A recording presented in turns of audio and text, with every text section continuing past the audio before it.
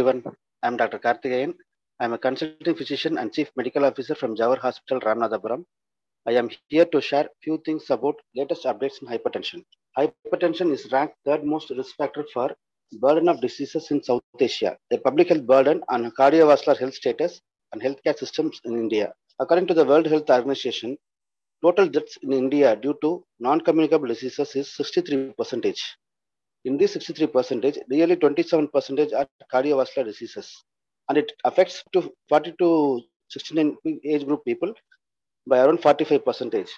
Raised blood pressure is one of the most important risk factors for cardiovascular diseases, but it remains poorly controlled due to lack of awareness and a lack of primary care and poor follow-up. In India, the prevalence in last 30 years has gone over from 29% in men to 38%, and from 28% to 32% in women. Apart from this, nearly half the population of hypertensive people are unaware of their condition. Also, those with hypertension, more than 60% of men and 53% in women did not get proper treatment. Only 1 in 5 men and 1 in 4 women are using medication for hypertensive control worldwide. International Society of Hypertension, they released 2020 Global Hypertensive Practice Guidelines. It includes optimal and essential treatment model attempts to address the resource-poor settings. Optimal care is evidence-based standard of care, and essential care is minimum standard of care. The scientific statement released by American Heart Association in 2021 for the management of stage 1 hypertension among those with low atherosclerotic cardiovascular disease states that pharmacologic therapy should be considered only after 3 to 6 months of non-pharmacological therapy like lifestyle modification, physical activities, etc., and only when the BP remains uncontrolled. In acute respiratory distress syndrome, a potentially fatal condition causing lung damage and the exposure associated often with the severe COVID-19. A recent study on American College of Cardiology reports that use of metoprolol can reduce lung inflammation and improve respiration in people with COVID-19 induced ARDS.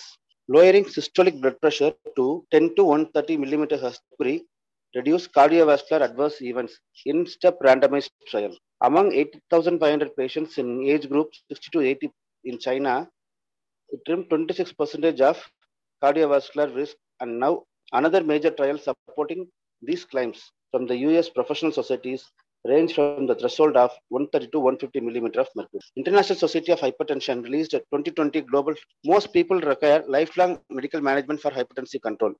In 2008 European guidelines, it recommends 5 classes of antihypertensives as recommended.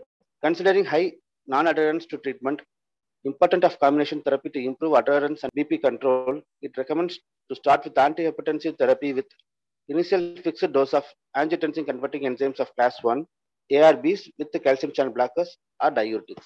Since early July 2018, products containing valsartan have been recalled worldwide. This is because of the identification of carcinogen NDMA, N-nitrosodimethylamine, which is classified by WHO's International Agency of Cancer Research as carcinogenic in humans. It is largely accumulated in a manufacturing site in Zhejiang, China, where the highest level of concentration of the contaminant is found. If 1 lakh people receive valsartan from taking highest doses of valsartan every day for at least 6 years, it results in causing additional 22 liver cancers over their lifetime. But valsartan record is now accompanied by significant increase in emergency department admissions by 6%. With regards to prognostic value of ambulatory blood pressure monitoring and nighttime blood pressure, 2018 European guidelines recommend diagnostics should not be dependent only on office BP, but also on out-of-office BP measurements, such as home blood pressure monitoring. 24 hours and nighttime BP measurements are associated with the risk of mortality and cardiovascular outcome. For every increase in 10 to 20 millimeters of mercury in BP measurements at night, risk of mortality increases by 23% and cardiovascular events by 36%. The HYGEA study represents largest study that tested nighttime antihypertensive therapy. In this trial, chronotherapy associated with significant reduction in endpoints, including death.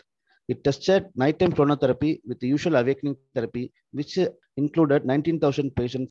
The relative risk reduction for cardiovascular events significantly improved for nighttime treatment when compared with awakening treatment. And thank you for sparing your time. I thank Lupin for giving this opportunity. So eat a healthy diet, do exercise at least 5 days in a week, and stay away from hypertension. Thank you.